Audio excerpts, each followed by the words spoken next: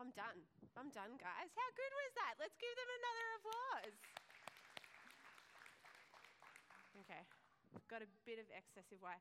So we're doing David and Goliath this morning. I hope you're all pumped. I'm very pumped. But let me open this up and we'll get started. Okay, so I can't even remember.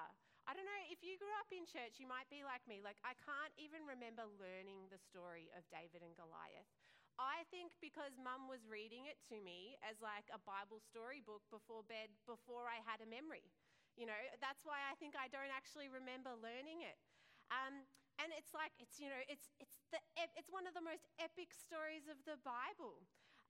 But I was thinking about this as I was reading over this week. And does anyone remember like Willy Wonka? And like there's the girl Violet, and she gets given this experimental chewing gum, you know? And as you chew and you chew and you chew on this chewing gum, it goes through a whole 3-course meal.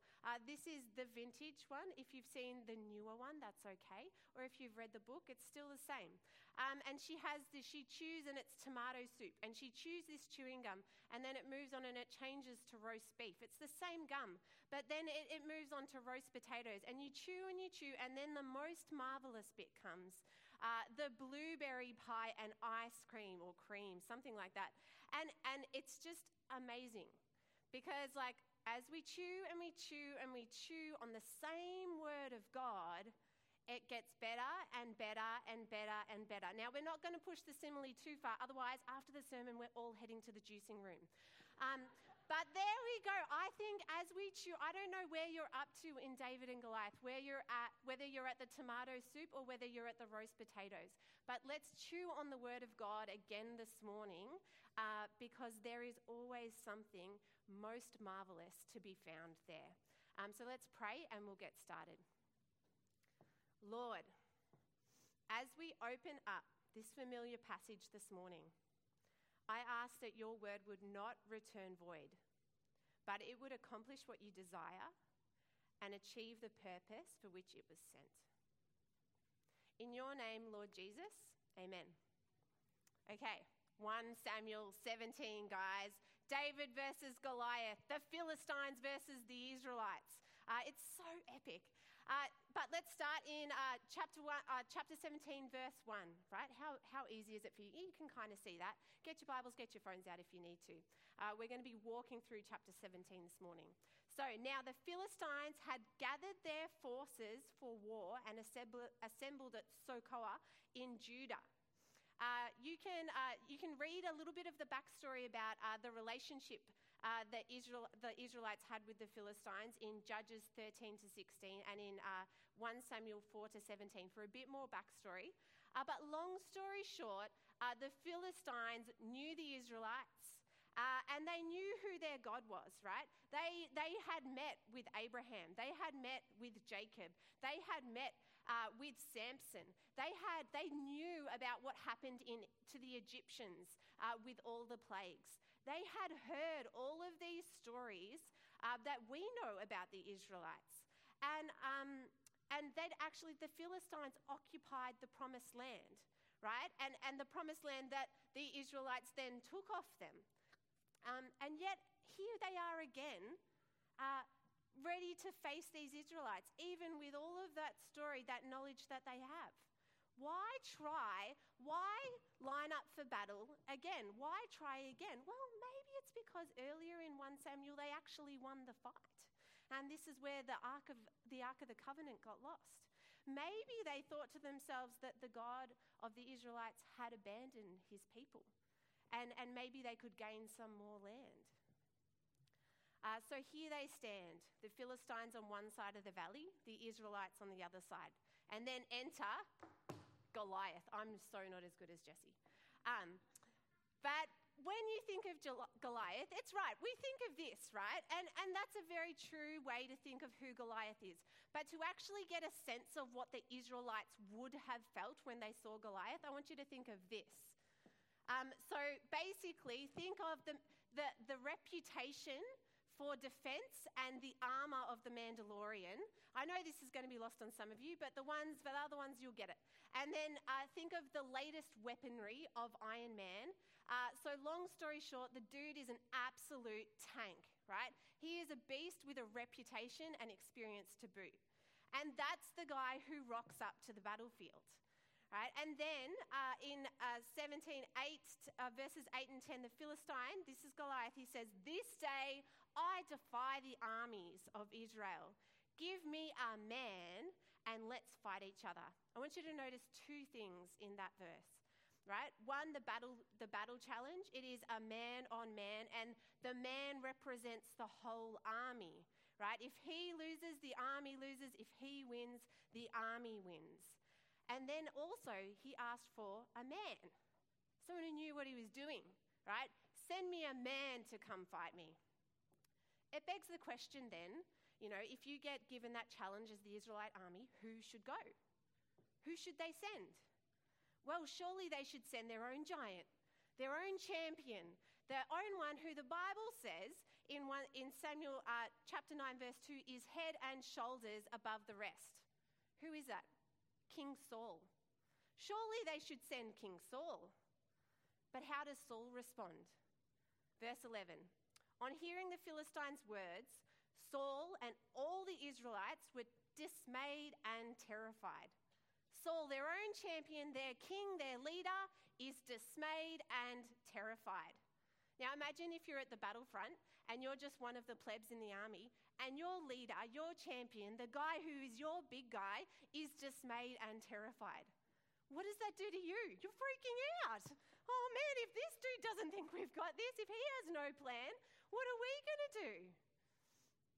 And then again, we see this in verse 24. It says again, the Israelites saw this man and they all fled from him in great fear. So instead of going to the battle line, instead of facing this guy, what does King Saul do? Verse 25, the king says he offers this out to the army. He will give great wealth to the man who kills him. He will also give him his daughter in marriage, and he will exempt the family from taxes in Israel. He's trying to find someone. Oh, right, let's offer something, right? Let's offer something to get someone to battle this guy. And what's the translation there? I'm going to give you social status, right, with the marriage. I'm going to give you political influence. I'll give you means. I'll give you financial security, not just for your family, not just for you, but your whole extended family. He is bringing out his big guns. I'll try. Who can come? Who can come? No one. No one takes the bait. No one thinks that any of those things are worth it. Everyone is dismayed and terrified. And then they enter a 40-day stalemate. 40-day, same thing, nothing happens, same thing, nothing happens. Now, for those of you who know your Bibles, I want you to use that number 40 for a trigger word, trigger number, right? When is 40 mentioned in the Bible? There's 40 days of rain, there's 40 years in the wilderness, 40 days in the desert. The fact that it's 40 days is actually significant. There's some little references that should be pinging, right? It often serves 40 as a gentle reminder for those who have ears to hear for a period of testing, trial, or probation. This is what's happening here in these 40 days. Now, who remembers what Paul spoke about last week? I'm going to give you a shout out. Can you remember? Can you know the verse? Yeah? Oh, that's close. 1 Samuel 16 was the chapter before. It's okay. You guys need to do your homework. Check it out on YouTube next week. Samuel 16 verse 7, right? And it says, "But the Lord said to Samuel, do not consider his appearance or his height, for I have rejected him. The Lord does not look at the things people look at. People look at the outward appearance, but the Lord looks at the heart." Do you remember now? Do you remember that verse? It is such a good verse. Now, the story of David and Goliath is chronologically somewhat uncomfortably, debatably placed, but in the context of the narrative, it is just perfect. It happens right after this verse. It's basically on the same page in your Bible. David has just been anointed as king by Samuel, and this verse is set as a bit of a description for the nature of David's future kingship, right? And in chapter 17, the David and Goliath story is actually a real life example of this verse. It's actually illustrating what this verse captures in a whole story, in the whole chapter. People, Saul, the Israelites, the Philistines, they looked at the outward appearance. They looked at the intimidating warrior Goliath. But God looks at David. And I want you to keep this in mind for the rest of the sermon. It's illustrating this one verse. Okay, let's keep going. The battle scene. Israelites on one side, Philistines on the other. Goliath, 40 days, issuing the challenge.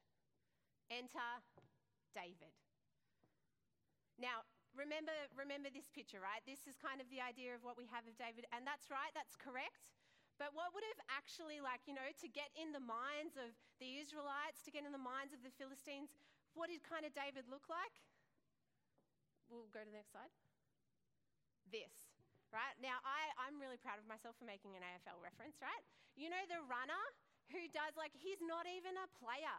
He's just the water guy, he just delivers the fluids to the real people, right? No one knows his name. In fact, he kind of gets in the way, right? This is just the guy who supplies the water to the real players.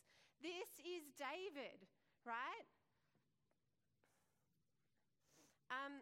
So this is the dude who rocks up. And, okay. So can I have a look at my next slide? Next slide. Okay, cool. Right, I want you to get an idea of, so we've got this idea of who Goliath is now and who David is now. I want you to understand something significant about the battlefield, right? This guy, there's this quote, this guy Bergen says in his commentary, for David, and we judge, for all Orthodox Jews of the New Testament, of the true faith of God, armed conflict was fundamentally a religious event, right? Armed conflict was fundamentally a religious event. It is not just mono on mono here. There is something else going on. It is David and Goliath. It is the Philistines versus Israel. But it is also the God of the Philistines, Dagon, versus the God of Abraham, Isaac, and Jacob, right? There is a spiritual level and of what's going on here. When they're trying to gain land, when they're fighting for land, the Philistines lined up, and they're trying to take their land back. That land is significant. It symbolizes life, right? If you had land, you could grow crops, you could have cattle, you could have a future for your family, you'd have security, right? There was life in having land. And not only that, but it was that this land was promised by God. So if you are losing this land, that compromises the promises of God. It compromises the word of God. And then additionally, if you've lost the battle, well, it means our God is stronger than your God, right? The battlefield, war, was a fundamentally religious event. It wasn't just like random fisticuffs. So then what happens, right? This is where we are. David goes on, he has a conversation with his brother, as we saw. He goes on and he has a conversation with Saul. And when we hear the conversation with his brother, we get triggered for all the, relationships with brothers that have happened in the Old Testament so far. And then when he has the thing with Saul, he gives him his armor, right? That's a signaling for future what's happening in 1 Samuel, because David's actually receiving Saul's kingship, isn't he? So there's a little bit of foreshadowing happening here. And then he has a conversation with Goliath. Now, Goliath, he finally sees after 40 days someone coming to fight him. And is it the man he wanted? No, it is, the text says, little more than a boy. And he says to David, am I a dog that you come at me with sticks? And the Philistine cursed David by his gods.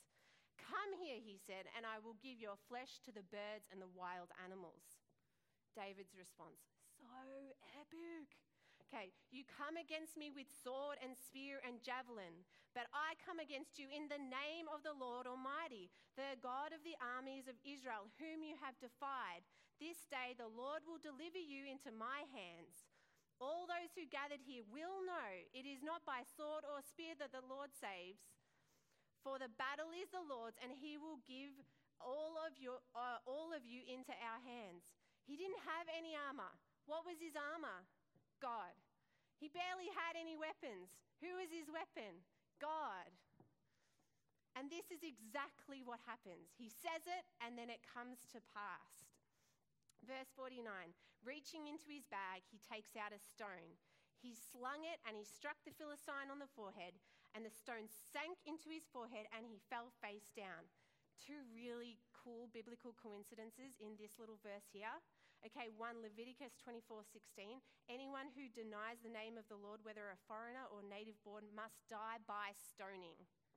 Anyone who defies the name of the Lord must die by stoning. Nice little stone, David. Okay, then two, Dagon, earlier in Samuel chapter 5 verse 3. Remember, Dagon, the god of the Philistines, right? The Ark of the Covenant is taken into his temple, and he falls flat on his face. 5 verse 3. And then, just a few chapters later, a representative of God versus a representative of Dagon. The representative of Dagon falls flat on his face. Same word for word, right? There is a statement being made against the gods of the nation in this as well, because the battlefield is most definitely a religious event, right? So, and in this, the victory of the people, the victory of the land, the promises of God, the word of God was secured not by the outward appearance, but by the heart. By the heart, these things were made secure. And it was a statement to everyone. So, when I chew and I chew and I chew on this chapter, as I have been doing, what do I find? I found relief. That's what I found. The Israelites, the people of God, the ones whom entered the promised land, the seed of Abraham, frozen in fear, terrified, humiliated, shamed, alone, not knowing what to do. 40 days, this absolute beast of a warrior, standing in the names of the gods of the land before them, and there's no one. They're running out of supplies, their own champions are too scared. They're stuck. A mix of fear and hope would have come into them when David kind of went to the scene, because what happens if this guy loses? We're all wrecked. But maybe something's going on here. Then Goliath hits the ground with a thud. The gods of the nations are defeated yet again. Wave of relief. Massive wave of relief. God has delivered his people yet again. He delivered them out of Egypt. He delivered them time and time again through the judges. And here, oppressed again. Here, delivered again. Relief. Now, have you ever gone to a party or a cafe or a class and you're by yourself and you walk around looking for someone you know and you're kind of like, oh, someone I know just walked through the door. Relief. Or maybe you're waiting to be picked up. I know, I got left at school a fair bit. And you see your friends go one by one, and then someone you know comes through the door to come get you. Whew. Relief. Maybe you've got a big task to do on the house and you know it's too much for you. You know you can't lift that thing or you can't get it done. There's just too much. And then someone you know says to you, I'll help. Whew. Relief. Maybe you've broken down on the side of the road and your car's just wrecked and you're alone and it's dark and it's raining. And then someone you know arrives. Now maybe they can't even fix your car, but you're not alone anymore. Whew. Relief. Relief is found in relationship. Relief is found in relationship. The Israelites were looking at the outward appearance. They wanted a king, a champion to look like Goliath. They wanted to be like the other nations. How often we find relief in the wrong places. We look for relief in our situations. We look for relief in our circumstance to look the way other people's circumstances look. We look for relief to be successful, to look attractive, to look productive, to look intelligent, to look wealthy, to look cool, to look insert countless more words, just like everybody else. Because then, it'll be all right.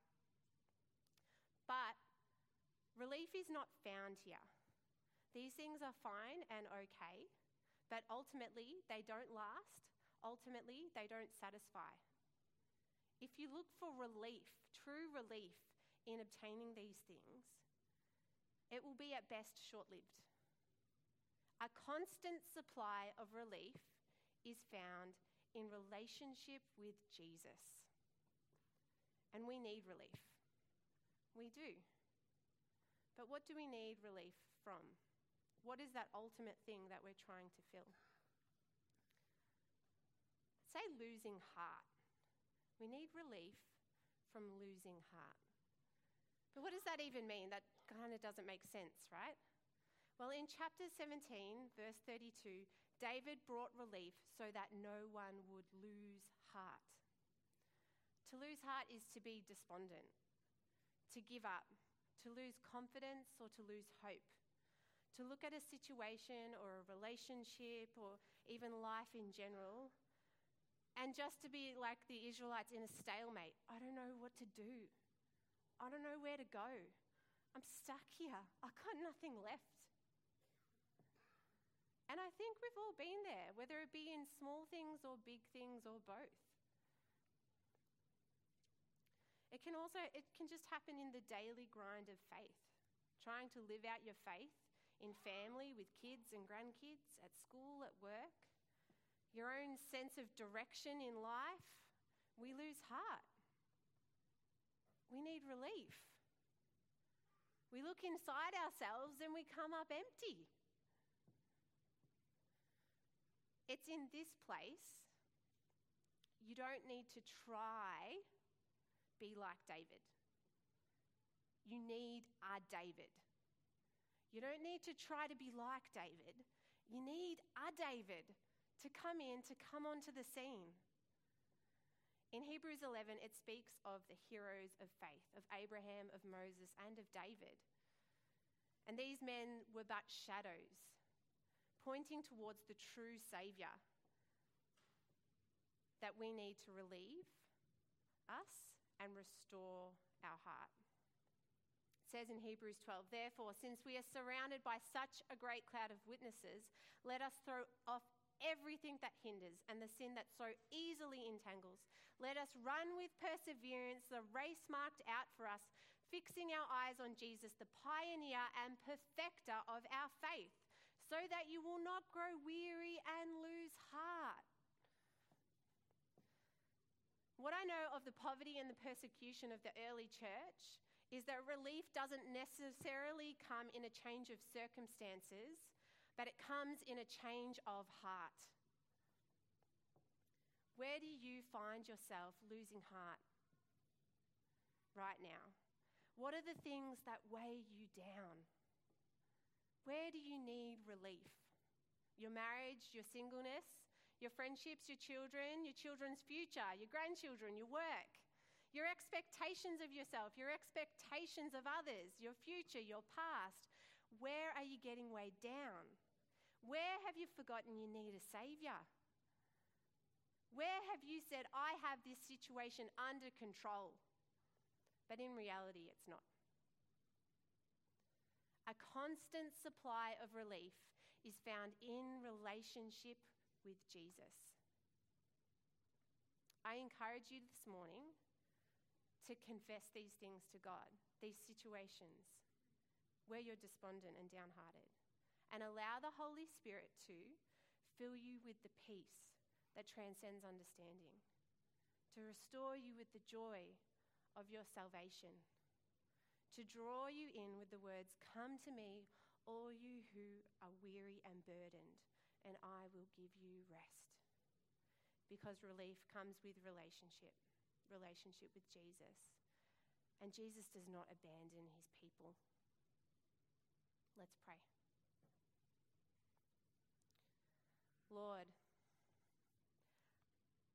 like the Israelites, please bring us relief.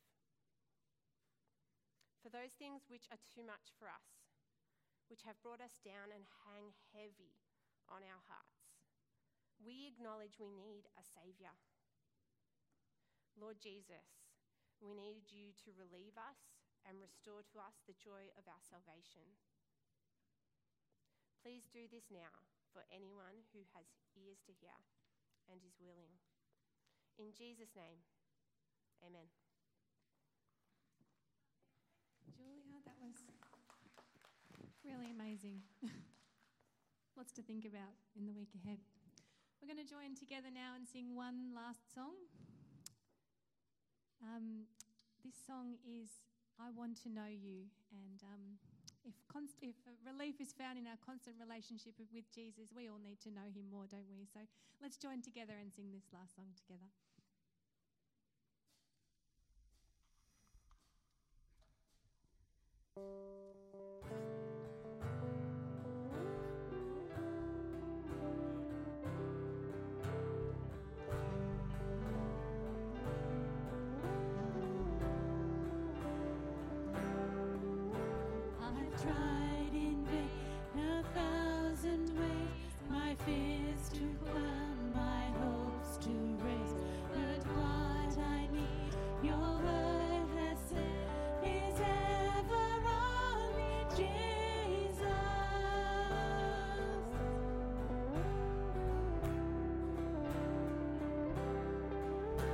You died, you lived.